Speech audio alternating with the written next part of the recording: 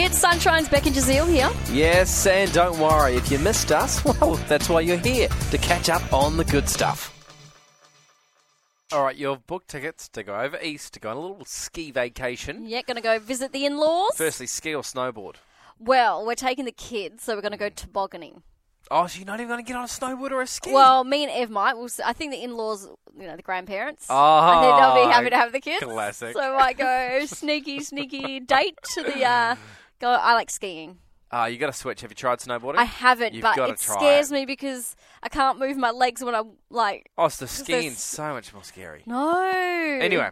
Evan jokes that when I ski, he's like, you just go straight and then make everyone move for you because you can't turn. Because last time I Jokes, or went... is this just facts?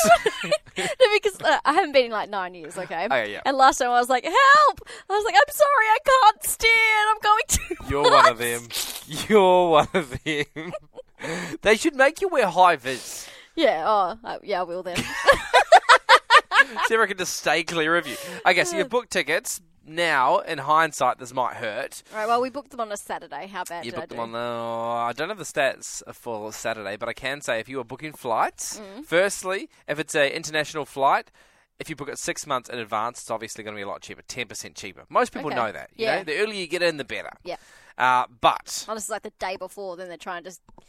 I'm trying to get everyone on. Like, yeah. Get on. Get Fill on. the plane. Yeah. Okay, so the best day to book, this is on average across all airlines all across the world, the best day to book apparently is a Sunday. Really? Yep.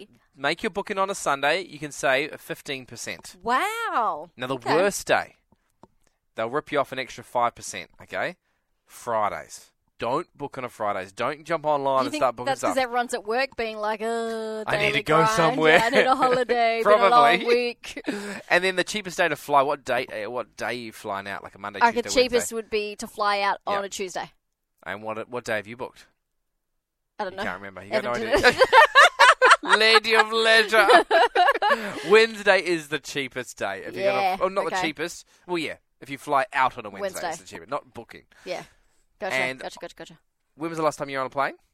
Oh, 2019. Okay, a long time ago. 2019. Since COVID, 21% of flights have been halted, and the average length that you're stuck on the tarmac or the boarding gate is 50 minutes. Oh, yeah. Evan, because he went away for work, an hour.